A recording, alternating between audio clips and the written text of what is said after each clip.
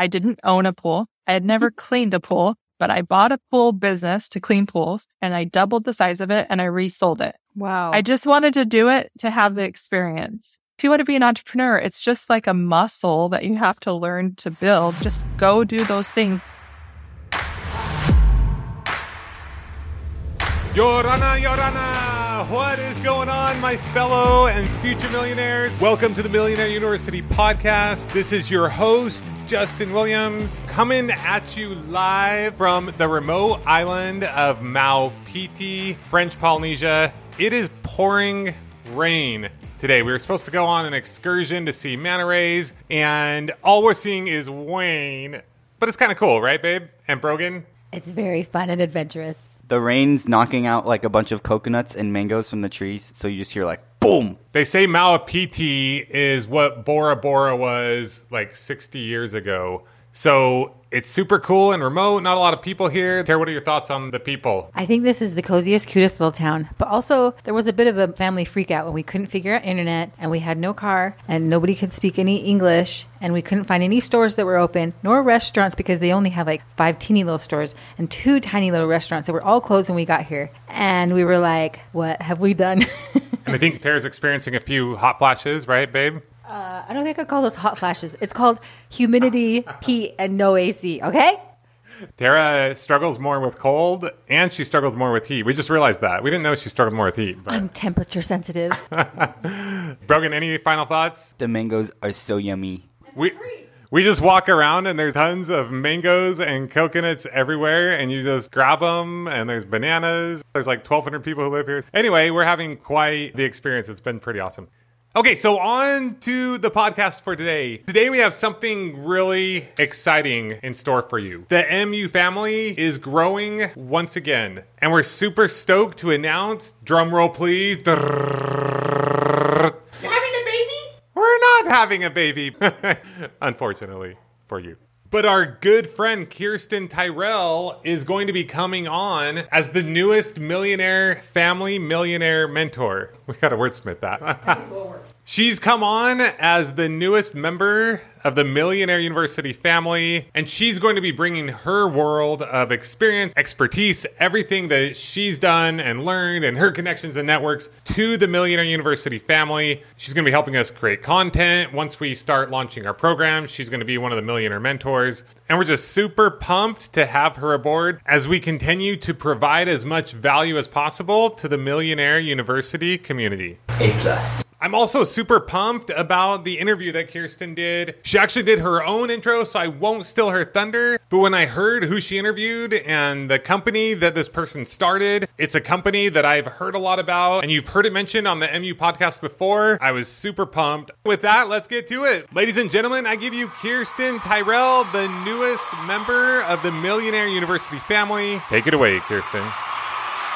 What's up, Millionaire University? It's me, Kirsten Tyrell, and I'm back again. This time in a slightly different capacity. I'm more than excited to be invited to come on as a content creator and as a partner with MU because I heard the interview on the podcast when Justin asked Brian to come on as a member of the team. And I remember thinking, oh man, I hope that there's going to be opportunities in the future for me to do the same thing because as you may have heard on my interview with Tara, Justin and Tara were my first mentors in the online business space. I had had other businesses before, but I had never stepped into the online world. And I actually took their photos for their podcast and then completely went all in with everything that they were teaching when they initially started talking about the millionaire lifestyle. And it was because of them that I actually have gone on to build multiple successful businesses, including making over 7 figures, consulting and coaching and helping other people build their businesses. I have learned a ton from them and I've learned a ton because of them. And I'm so excited that I get a chance to come on here and provide even more value to anybody listening. I've listened to pretty much every episode of MU, and I know that there is a huge opportunity here for growth and for learning. I'm excited to bring the people that I know that have incredible, inspiring stories. And I'm so excited that Justin and Tara had faith in me to bring me on. And I cannot wait to bring all of the goodness, the education, the value, and the support and energy that you need when you are setting out to create your first $1 million business. So with that being said, I'm so stoked for today's episode. It is a perfect flagship episode for me to bring in somebody who I admire, who I know, Her company was actually mentioned on a prior episode here on MU, and I knew she would be a great guest to bring on and share her story and her background with you. So today I'm interviewing my friend Jorja Leavitt, the co-founder of Sharetown, and I cannot wait for you to hear all of the gold nuggets she drops because she is one of the most knowledgeable entrepreneurs I've ever met. So that being said, get ready to take some serious notes and learn from my friend Jorja. And again, I cannot wait to bring you even more incredible episodes to the Millionaire University world. Thank you, Justin and Tara, for trusting me, bringing me on. Let's rock and roll. Welcome to Millionaire University, Jorja. I'm so happy that you are here chatting with me and can share your incredible backstory with the Millionaire University audience. So let's dive in right away into what Sharetown is, because you are one of the founders of this company. And I just want to let everybody know, I actually heard this mentioned on another episode of Millionaire University. I texted you and I said, hey, they interviewed Nick Loper from Side Hustle School. They mentioned Sharetown. And so let's dive deeper into what that is. Yes, thank you. That was very exciting when you said that text, when you just like hear your name mentioned out in the wild. That's pretty cool. Yeah, you're doing something right. Yeah. Well, Sharetown is what we term as a reverse logistics company. We do much more than that, but essentially, if you buy something large online, like a couch, an exercise bike, a treadmill, a mattress, a rug, and after you buy it online and you decide it's not going to work for you, maybe it's the wrong size, color, comfort level, and you're still within that return window, the 100 days or 90 days or whatever the company offers, and you decide you want to return it, our company actually picks up that return. We contract with the companies to pick up those returns, and then we resell them. So one of the beautiful things about that is we're not shipping them back to a warehouse somewhere cross country. Everything's staying ultimately like very hyper local. I think the last time that we did the math on it, from the point of pickup of the return to the resell in the secondary market, it's like 13 miles. So it's a great sustainability story of how we can keep things out of landfills and how we can repurpose things. And we're really excited about that part of the business. But also really like on the entrepreneur side, we give contractors the opportunity to have their own little side hustle. And sometimes it's not just little. Sometimes it can be, your main hustle if you choose to be, if you're in the right area. But we started this. We're in our 7th year of doing this thing. We actually started earlier on. Sharetown was more of a buy, sell, share, rent platform. And then we made a pivot about 7 years ago and got our first contract with a mattress company, and then just have grown it from there into exercise equipment and furniture. And we even do pizza ovens and baby furniture. We do all sorts of really cool stuff. Basically, big items, oversized items that you're not going to stick back in a box and ship it back to the company. That's kind of our niche, like our little sweet spot. That's so cool. So let's talk a little bit about how that even came to be, because I know that I've heard episodes here on Millionaire University, and I think even Tara's brother was flipping mattresses or flipping couches. When you say flip mattresses, it sounds so funny. You're not literally flipping it over. You're buying, selling. And I don't think it was mattresses. It was couches. And so tell me how it started. Was it something along those lines of, I see a need? Or how did you discover the need, I guess, and even get into this whole secondhand flipping? Yeah, I mean, ultimately, that's how all business starts, is that there's a need and you kind of figure out, well, how do you solve that problem for that person? So we had, like I had mentioned previously, we had built my background's technology and marketing. So we'd built this platform, this app, where people could buy and rent and share with their neighbors or rent from their neighbors. And this is pre-Facebook Marketplace, right? So we had kind of seen Facebook Marketplace happening before it was happening. And so we had created this, and we had got a couple million users using it. Wow. And we could understand this hyper local marketplace that was happening. We really understood that in the secondary market, and people trying to do this little side hustle. But we actually had a good friend that we'd worked with before that was the CMO of a mattress company. And he had mentioned to us, hey, it was, one of the first mattresses that were doing these bed in the box things. And they were like, we can't figure out how to get these picked up, like the returns. We don't want to throw them. No one wants to throw them away, right? They're like new. Some of them were still in the packaging. They get shipped the wrong item. They didn't want to ship it back across country. Or if they did open it and it didn't work for them after a night or two, it's just a bad experience for everyone, for the customer and, for just the environment to throw these things away. And they didn't really have many other solutions. They had, wanted to donate them to charity, but charities didn't really know what to do with them. What are they going to do with it? Charities wanted money, right? They really wanted money donated, not necessarily used these types of used items. And so that was really our first foot in the door. Is we solved it for this one company. And once we figured that out, we kind of opened it up to more companies. And it's been interesting because we've been able to, a mattress is a very basic product. It's an interesting product because these bed-in-the-box mattresses can be extremely heavy and cumbersome. And we've developed a whole way to repackage them and clean and sanitize them. We follow all the state guidelines and laws, with that. But we've gone into exercise equipment, which is highly technical and very heavy. And we've been able to kind of crack that code. So it's been kind of exciting to see where this is taking us and what we're kind of able to grow with different products. And kind of the sky's the limit at this point. Yeah. We're looking at a lot of different things.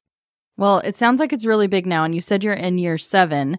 And that's really exciting to get to that point. But I know most people who are listening to this are going to be in the first few months or first year of starting something, growing a business. And so can you take us back to what that first year was like and even that initial sell? I mean, was it something where you had this vision of, I'm going to grow this into a company, we're going to have employees, we're going to be able to create this opportunity for other people? Or was it just kind of that meeting that need and solving that problem? Kind of where was your mindset in that first year? Yeah. So what's interesting, in that first year, it was really just me. So I have a co-founder. At that point, we had pivoted. He went back to work to be able to feed his family.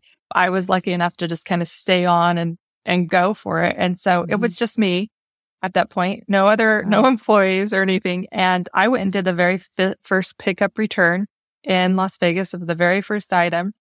Had no idea what I was doing, what it was going to look like. I made up the receipt. I literally just made a Google Doc and and I think that's really kind of a key is for entrepreneurship is just the doing part of it. A lot of times we think we didn't have a website. We didn't have any of those things, right? I literally made a Google Doc for a receipt, right? Sometimes we just really overcomplicate things. I made up the whole spiel of what to tell the customer, but it's about just solving one problem after another and not having everything perfectly in place before you do anything. I think that's the thing that holds most people up is they want to start a business and they're like, okay, I need a website. I need my business cards. I need a phone number. And they spend a lot of time and energy around the branding and around all of the things, which I'm marketing. So yes, I get that. Those are all things that are important, but let's not get too far ahead of ourselves before we figure out what we're really doing here, because I guarantee you're going to rebrand. I guarantee it. Whatever you start with isn't what you're going to end with. So don't be afraid to just take those first few steps and solve the initial problem and just see it's, the what do they call it? The MVP, the minimal viable product, right? Just go and do the most basic thing and see if you can get money. So I picked up my first item. It was the mattress. I sold it the same day. Or the next day, I can't remember. I think it was the same day. And I was like, okay, I think we have something here, right? I can get this product and we can sell it and we can make some money. And so then we kind of just grew by that. But at every point, you just hit a roadblock over and over and over. And then you're like, okay, let's solve this. What's the easiest way to solve this first? And then what way makes the most sense? And you kind of just have to do those baby steps. It's just, there's no jumping from one end to another without taking the steps in between. You really just have to do the work, right? Yeah. I look back at that time and I was like, wow, it's amazing to see how far we've come. Just, our company has grown to 10.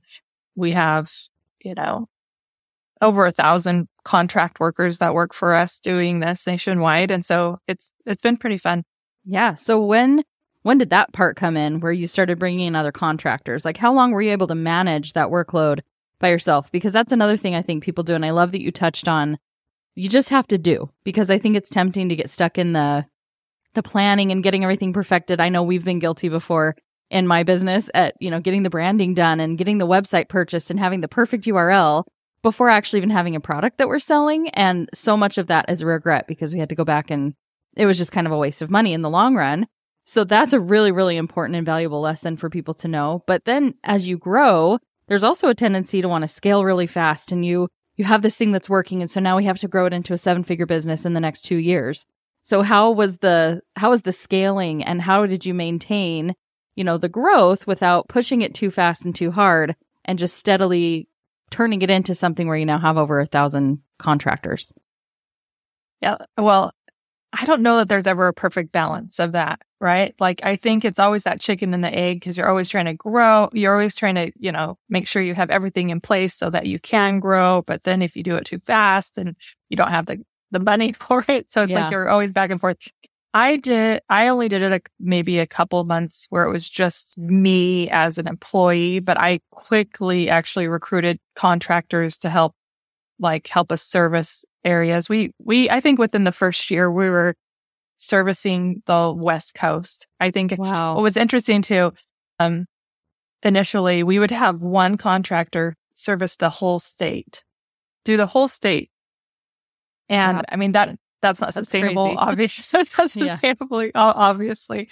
But for Utah and Arizona and Washington State, places that I had connections, and I basically, begged all of my family and friends, I have this really weird thing, but luckily they trusted me. And I was like, you can make money doing this. And the cool thing is that the contractors that we've brought in are like you and me, right? Mm-hmm. We are educated, we're entrepreneurial. And so to have those types of people working for the business has been a huge bonus for the business, because it just gives a great customer experience. So the brands that we work with love us because they're excited about how we help their brand, because it could potentially be a poor experience. Someone's returning their item, but in the end, they have someone like you and me show up at their house, ask how they're doing, take great care of their home, remove the item, have a pleasant interaction. And that really actually, boosts the brand in the end by having a good returns experience. I know for me, a part of where my decisions on where I shop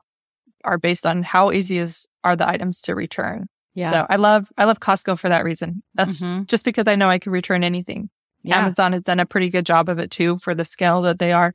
So I think that's essential to brands. And so that was something we were able to capitalize on. But back to your original question about growing it, within a few months, I brought on some part-time help, like administrative help for me, so that I could recruit more people. That was something that I was good at, is recruiting people. But the actual administrative stuff, can get tedious and you need someone to do it. So I hired a part-time person to do that. And then a couple months later, another part-time person to kind of help them. And you kind of just fill in the spots. And then as you grow, you're like, okay, now we have to, I always talk about it like, you go from being like an infant to a toddler, and you kind of go through those stages. I remember, when we were a teenage company and we were making money, it was really exciting. But then you're kind of like, okay, we need to make sure all the laws and regulations are being followed. And just really you just keep on growing up. It gets a little less exciting because you start to realize there's just a lot of things you don't know, and a lot of people you need to bring in to help grow the company in that way. But it is that process. I think sometimes we get ahead of ourselves with hiring.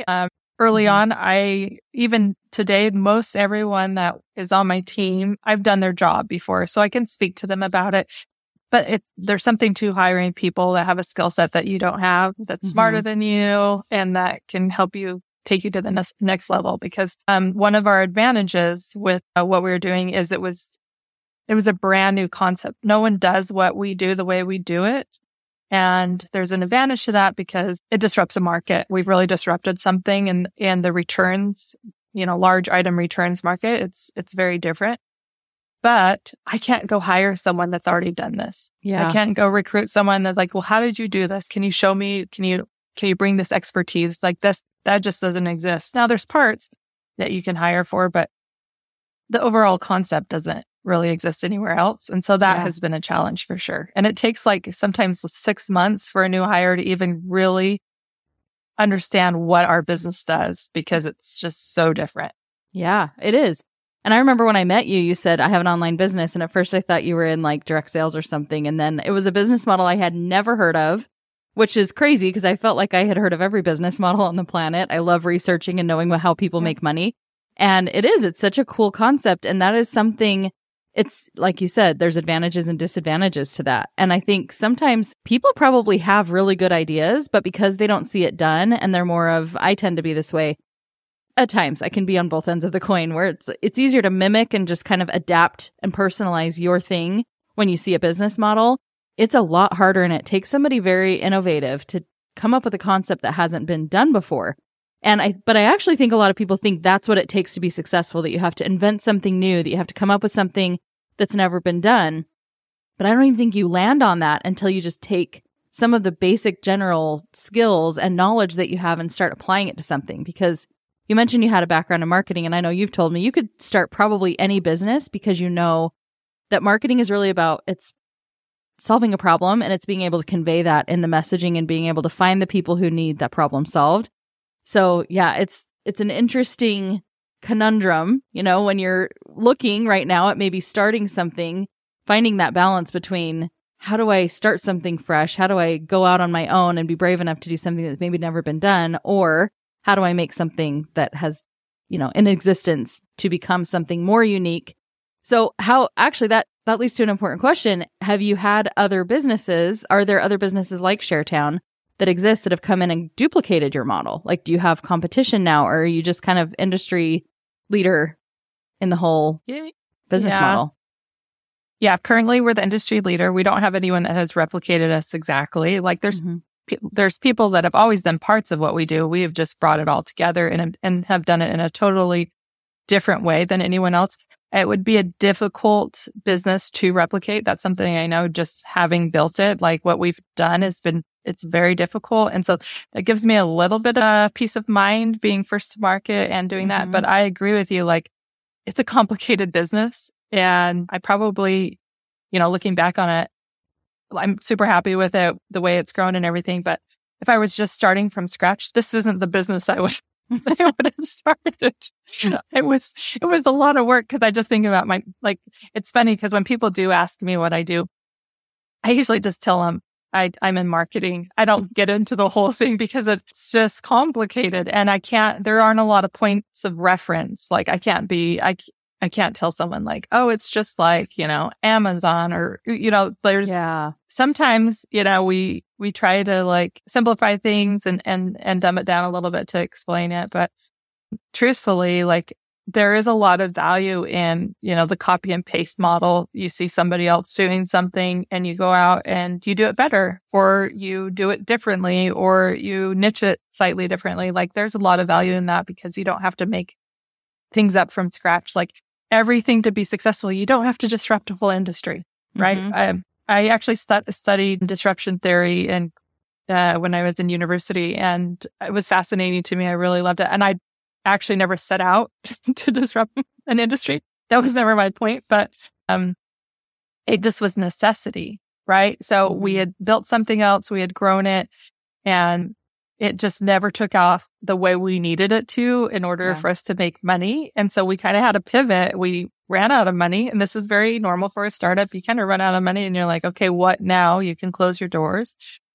And for me, I had known that it was a thing I needed to do and that I was just going to keep on pushing forward as long as there was a path for it. And so it was basically at that point where we're like, okay, we're out of money, that the opportunity came up to do these returns for this mattress company. And I was like, okay, well, here it is. Let me figure it out. And so it wasn't like I set forward to just do this. I mean, our first thing we were doing was a little bit different than anybody else had done. But I'd always lived in that tech space. And, kind of like you were saying with just marketing, if you have a marketing mindset, if you know how to sell things, you'll always be able to feed your family. And that's something that I've appreciated about this is opportunity is that my older children have done this as a job to help them through college and, married life. And I know that they'll always be able to feed their family because they know how to sell used items. If you know how to sell a used mattress, you will always be able to make money for your family. It's true. So, there's an element if you want to be an entrepreneur, get some sales skills, get some marketing skills. Those are the things that were really there's other skills that are very helpful, but you will always need those skills to be successful. Whether you hire those skills into it because you're a product person, but if you have sales and marketing, it kind of trumps all the other skills in my mind when it comes to entrepreneurship. You really need that piece. No, I agree with you. And I think that a lot of people would agree with you who have had any level of success, because it's very easy to do a job. It's very hard to sell something. And whether it's your own product or not, it still takes a skill set to understand, how does this solve a problem? Who is this for?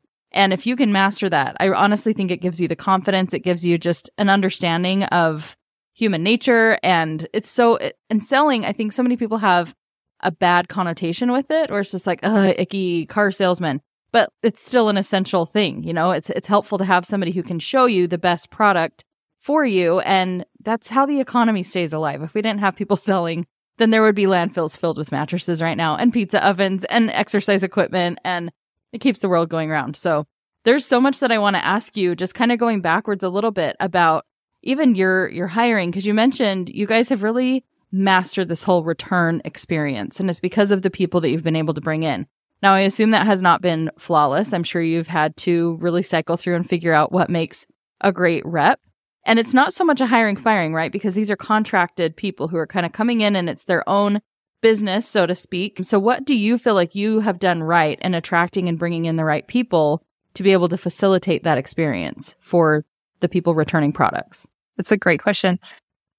It is, it really is the bread and butter of our business. So we take it very seriously, and we look at, the ideal person, and we make out this is kind of who they look like, and where do they live? Where can we find them? What Facebook groups are they in? What would attract them to us? What's that storyline? So part of the problem that we've had is because what we do is so different. It's kind of a hard sell for people because it's not something they've ever heard of, right? And so that has actually been a huge challenge for us. Early on, just me recruiting, because I was recruiting people that knew me or friends of friends. That's the trust factor is everything. They need to trust what I'm telling them. It's really going to happen. And then you get some testimonials. And truthfully today, our very best reps that come on are referrals, internal referrals, people that already do this. And then they can tell their cousin or their friend across country or whatever, hey, I'm doing this. This is working. Come join me. That's really where we found a lot of our success. And we've purposely grown very organically for a long time. Within the last 2 years, we've put some money behind it, and we've, done Facebook ads and tried some different things. And we've had some success doing that, but a lot of trial and error, And so, it's interesting, back to that whole sales thing we were discussing is to be good at sales, and everything we do is sales. I don't know that everyone recognizes them. Even selling yourself to get your job, whatever it is, there's always sales. A really good salesperson, you don't know that they're selling you, right? And so that whole used cars salesman thing, that's not who you have to be. You just have to believe and understand what you're doing enough that you can convince people, convince people of what you're doing. So for us, it's been able to build a trust factor, convince people what we're doing, have the testimonials, and then really be able to back it up. Right. At the end of the day, we have 7 years of experience doing this, and we have a really great success record. We haven't ever lost one of our partners, any of the brands that we work with. They all still work with us. That's a really big deal for them to see the value. And once they start working with us, they want to know, how can we work with you more and more? Because they really, and ultimately it comes down to the quality of the reps that we contract with. They're just such good people, high integrity, and it really does a great job to protect their brand and to give consumers a great experience. Really, that's what we're doing, is we're giving great experience for the brand. It sounds to me like company values and just understanding what your company stands for and how you want to show up is actually probably more important in the long run than the branding, than even the business name and all of those kinds of things. And I think that's where people probably get mixed up, is I don't see a lot of people spending a lot of time on this. Like, what's our mission? What are our company values? What do we stand for? What is the long-term vision of what we're doing? And what kind of people do we want to include?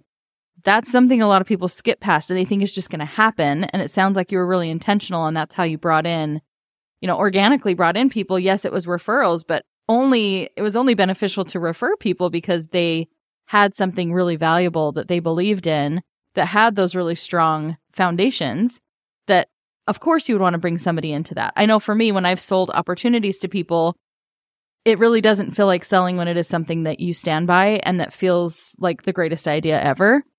And so it sounds like that has been a really huge component of the success of your guys' company, is being able to establish those core values. And then it brings people in who align. And if they don't align, they're probably not even going to be drawn to it or last very long. And that kind of brings me to another question I wanted to ask you initially. And you've mentioned this a little bit. You mentioned educated and just a lot of integrity. But for somebody even wanting to start their own business, who's representing themselves at first, what are some of the habits, the characteristics of somebody who you think is successful in sales or just in business in general, when you have to be out there front facing, interacting with people, being brave, being confident, building something brand new? Well, I think that what's interesting too is like the company culture is going to exist whether you write it down or not, or whether you're intentional about it or not. And typically it takes on the owner or the founder's personality, right? So whatever your culture is going to be, it's going to have a lot to do with who you are as a person. And so I think this is a really good question, especially if you're going to start something or you have started something, is like, who am I and what's important to me and how can I reflect that in what I'm doing? And so for me, it's always being extremely honest, whether it's good or bad. I feel like luckily, because my background is in sales and marketing, I can, even bad things, I can figure out what's the good in it, right? Like it's my natural, probably just my nature is to like look at the good in things. So even when bad things would happen or come up with a customer situation, it's really like, okay, how do we resolve this? And how do I do it in a way that has a lot of integrity around it? And then how do I train other people to do the same? Like ultimately, at the end of the day, and I would use this term with my team all the time, it's just a mattress. You know what I mean? At the end of the day, it's just a mattress. So isn't it brain surgery? Like, how do we make this right? Like if something happened and we're like, oh, there was an issue here, or damage in a home, right? Sometimes that happens. Somebody's removing an item and something gets damaged.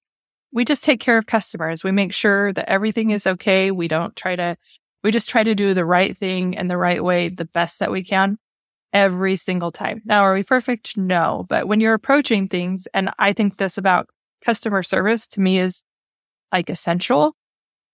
Good customer service is essential, is that you do what you say you're going to do. And if something doesn't go right, you try to fix it. It's that easy, right? I mean, it's not easy, but it is that simple, is just showing up. So I feel like the habits that whatever you want to show to the world with your business, be that person. And that's the best way you're going to see success, with really like the culture of your business, how people interact with you, is that it really just comes back to the person that they're dealing with. And we try really hard to train to that, but essentially it comes down to the core of who those people are that you're working with, right? You can't, there's some things you can train, but not all things. Yeah. So it is key who you're going to work with. Right. Making a good pick. It sounds like that's been key at even allowing you guys to get to the status that you are right now. So what's the next stage? Like, do you have a dream and a vision for the next level of Sharetown? Do you want this to become something where you have thousands of reps all over the country? Is that the goal, is just to keep expanding and working with new companies and assisting with that? Yeah. I mean, the dream is, I think, would be to be a household name, right? Where anyone that's returning anything that's large, that they're like, oh yeah, we work with Sharetown, right? Like that's just who does the returns. We are going heavily after furniture companies. We want all the big brands, and we've got a few. It's been really exciting to kind of test that out, and we just want all of them, right? So it's really just growing We currently do, I would say, over 90% of all mattress companies. We have a really huge exercise equipment company that we actually work with the number one exercise equipment company in the world. We do the returns for them. And, I said we got into pizza ovens and baby furniture, and we would just love to keep on growing it within that space of furniture. And there's some, there's certain brands that have very high value. They take their brands very serious, and those who we want to partner with, because we know what we can add to that. That's kind of our hope, is that we can help with that brand. Wow, that's amazing. So it sounds like really at the evolution of Sharetown is identifying and kind of being in alignment with a problem that was out there, being connected to the right people. You may have had to make that pivot with the initial business that you were building, but if you hadn't at least been doing that, it would have never led to this opportunity and this open door for you to even be top of mind with, hey, you should go and figure out if you could take this mattress and sell it. And so being willing to put yourself out there, try something, understand that if it fails, if the first thing that you do doesn't work out, you're actually really normal. That's standard. Most of the first things you do are not going to work out. But putting yourself out there and opening yourself up to opportunities is what led to the next step. And then you're still solving that same problem that you initially solved, the very first mattress that you took back and then resold. It's just at a larger scale now. And I think the simplicity of that is really, really important for people to understand who are listening, is it doesn't have to become this big convoluted thing. Scaling and having $1 million business is not about trying to solve all the world's problems. It's about solving one really, really well. And it's cool to hear that your goals moving forward as a company are to continue doing what you do best, which is enhance the return experience. And you're just going to do it on a larger scale now. And you've brought in people who support that mission and who have the same values and are in alignment with that.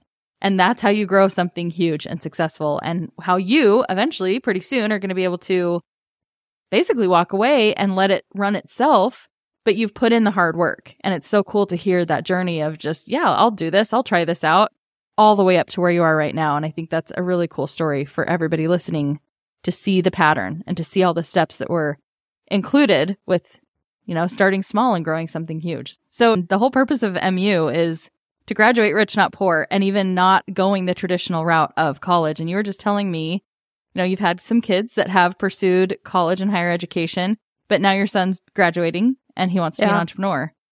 Yeah. So he actually is graduating next week. We're going to go see him. He's in Hawaii. He's graduating in finance, doing all the interviews, but really he wants to be an entrepreneur. And I've tried to convince him that he should just detail cars. Forget about all these interviews, just pick a place to live and start detailing cars and get really good at it and sell it. And that would just be, to me, in my entrepreneur journey, I didn't graduate and then just suddenly become an entrepreneur. I graduated, I did all the interviewing, I did tons of interviews just so I could get really good at that process, because I felt like it would be a skill that would benefit me.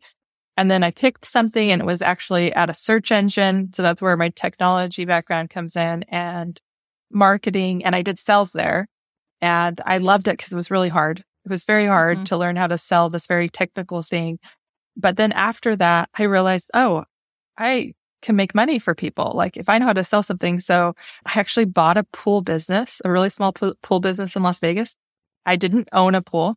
I had never cleaned a pool, but I bought a pool business to clean pools, and I started doing it, but I knew I could market it and I could sell it. And so I grew it, and then I think I did it for 1.5 years, and I doubled the size of it and I resold it. Wow. I just wanted to do it to have the experience. And so that was kind of what I was telling my son, just detail cars. I know it might seem I have a finance degree. Why am I detailing cars? Well, if you want to be an entrepreneur, it's just like a muscle that you have to learn to build. Just go do those things, offer great customer service, do an excellent job, show up on time, over deliver, all those things, figure out how are you going to get customers, where are you going to post online to get customers, referrals, blah, blah, blah.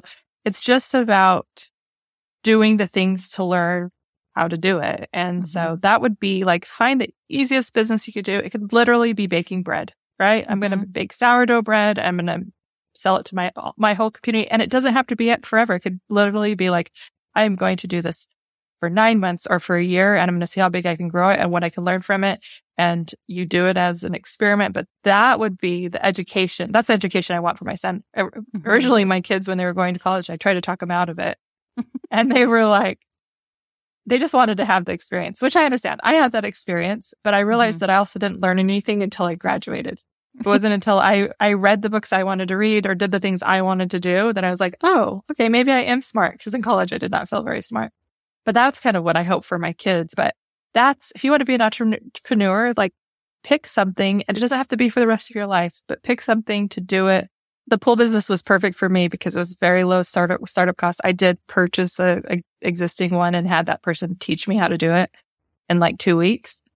And then I went out and I did it, and I ended up hiring someone to actually do the work for me. And I just managed it and grew it and marketed it. And then once I was like, okay, I'm good, I sold it.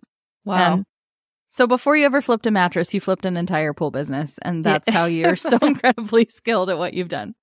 Well, I mean, it's learning, right? So Yeah. I think that's what the fun part is just like, okay, let's learn this. And maybe we take it too seriously. Maybe we overthink it. I do that all the time, like way overthink everything. Yeah. Maybe it's just like, hey, I'm going to commit to this, and I'm going to do this for this long, and I'm just going to do the best I can and see what I can learn from it. Especially for my son right now, he's not married yet, and there's not going to be a time in his life that he's more free to make mistakes and to try things. Like there's nothing to lose. Family's not, relying on his income to be able to eat. He could literally eat Taco Bell every day for a year. I mean, you might feel a little gross, but yeah, you're right. But, it's like he could do it really cheap. And of course, it's very easy from my point of view to be able to say that to him. And, how much do they listen to the parents? I don't know. So I'm always sending him podcasts that kind of say that same thing. So if you're a parent and you're wanting your kid to do that, send them this podcast. Maybe they'll listen to me, reach out to me. And maybe you could give my son some advice. But yeah, absolutely. Well, I think it's an important thing that we needed to touch on because, that's the whole point of the show is educating people and understanding there's a different path. And I do see the tendency of people to overcomplicate it. I overcomplicate it for sure. I spend way too much time in planning mode and not in execution and action taking. And I think Justin, even on this show, has used that same example of just start detailing cars, like wash cars. It's such a simple service you can provide that people always need. Their cars are always going to get dirty. And if you can learn that skill and sell that skill, just do that. And that's actually something, even hearing you say that, I'm like, my kids could start doing that right now. They're really good at cleaning my car. I make them do it because they're the ones who make it dirty. So take that skill set. I mean, I cleaned houses when I was in high school, and it earned my entire way to go on trips. And I was able to charge for a skill that my mom taught me how to do. So start simple and don't make it the big $1 million plan right away. Yeah. I did lawn care in high school. I mowed lawns, and I know that's kind of weird for a teenage high school girl, but we had a lawnmower, and that was my job at home, and I knew how to do it, and I knew I could make money doing it. So I did that for a long time. And I cleaned houses just like you when I had young kids, and I was like, I can't really leave the house. And so I would take them with me to go clean houses. Like, you just do the things, right? And you're like, oh, well, that's how you do it. You do it. So like, I'm really into taking big actions and to not sit around and over plan stuff. To me, it's progress over perfection. Now, at some point, you want to be really good at what you do. So I don't want to discount that, but to start and just the expectation of failing a lot of times. Like, you're going to fail a lot of times. You're going to have people that don't like the way you do things. Yeah. And do you know what? That's your customer service experience you're going to get. How do you make it right? How do you resolve the concern? How do you fix the problem? So all of those lessons can be packaged into that. Yes. Just start something. Yeah. Yes. Good. Well, I'm glad we covered that. It's an important concept to talk about because, I think that we can get in our own way. So, it's really amazing to hear that story. Thanks for coming and sharing what that roadmap looks like. Thank you. There's, truthfully, there's no real secret, right? The secret is work and solving problems. So, thank you, Kirsten. I appreciate it. Yeah, absolutely. All right. So if people want to learn more about Sharetown, where is the best place for them to go? And then even just to follow you and learn more about you and watch your journey unfold, where would you recommend us to find you? Yeah. If anyone's interested in actually becoming a Sharetown rep or being a contractor, we're always looking for people. Entrepreneurs are our favorite kinds of people because they show up and they have ownership over it and they want to do a great job. And so if you go to our website, sharetown.com, and you scroll to the bottom, there's a little link that says become a rep, and you just fill out a really simple application and then go through an interview process. And then for me, you can find me on Instagram at Jorja Lee, JorJalea, or on LinkedIn, Jorja Leavitt. Awesome. Well, you have been a great guest. Thanks for sharing all of the good knowledge bombs and the whole entire journey. You are amazing, and I'm so glad that we got to chat with you. Thanks, Kirsten. It was an honor. Yeah. All right, everybody. Thanks for tuning in. We'll see you on the next one. Let's give it up for Kirsten and Jorja. I think they hit it out of the park. What do you think, babe? I think they're amazing. Gotta say, for Kirsten's very first interview on the MU podcast, killed it. And then Jorja, there was so much that she talked about that I was just sitting there going, yes, preach. It was so good. I loved how she talked about just taking action, just doing it. Keep it simple. Like she's trying to convince her son, who just graduated from college. Before, she was trying to convince her kids not to go to college, but she's trying to convince him, just go start detailing cars, right? Like, it's super simple. Don't worry about the big, huge plan and figuring everything out and learning everything. She said, go detail cars. Go learn how to detail cars. He just graduated college. And she's telling him, go detail cars. Do one car. Maybe do a little research on best ways to detail. Maybe do your own car. Then do your friend's car. And then get paid to do a car. And then do another one and another one. And then figure out where you can improve. Just keep getting better. And there are so many examples of this. It's not just about detailing cars, but what is something that stands out for you? What is something that you could either start or take to that next level? I also love that she talked about sales. And I'm not going to say if you can sell, because to me, selling is more of a willingness to put yourself out there, to be okay with getting some rejection. If you are willing and able to do that, you can do absolutely anything in business and in life. Right, babe? Yep. Tara's having lunch next to me in our makeshift studio. Guys, we believe in you. Believe in yourself. In a couple days, we'll be heading to Bora Bora. Didn't that guy say it's not really even called Bora Bora? It's like Tora. But that should be fun. We've never been. It'll be fun to compare the difference of this island. Obviously, a lot more luxury, a lot more amenities, but also maybe not as cozy and quaint and cute, and the people are so awesome. It's almost like you showed up to this island and they're having this really cool big family reunion, and you're just there like watching. Everybody knows each other. They have these ways of doing things. I don't know. It's just really fun to experience. Even the laundry I did today was something I've never done before. Yeah, that was the highlight of Tara's day. Washing laundry in dirty water. Did the whites turn out okay? Okay. I guess the dirty water works. It's like dirty rainwater, right? Yeah. Anyway, we're having a blast, guys. We're living our best life. Live your best life. It's a choice. It doesn't just come from money, but learning how to make money can change your life. And it's not about luck. It's a choice. You choose to make money. You choose to become financially free. You choose to live the best life you possibly can.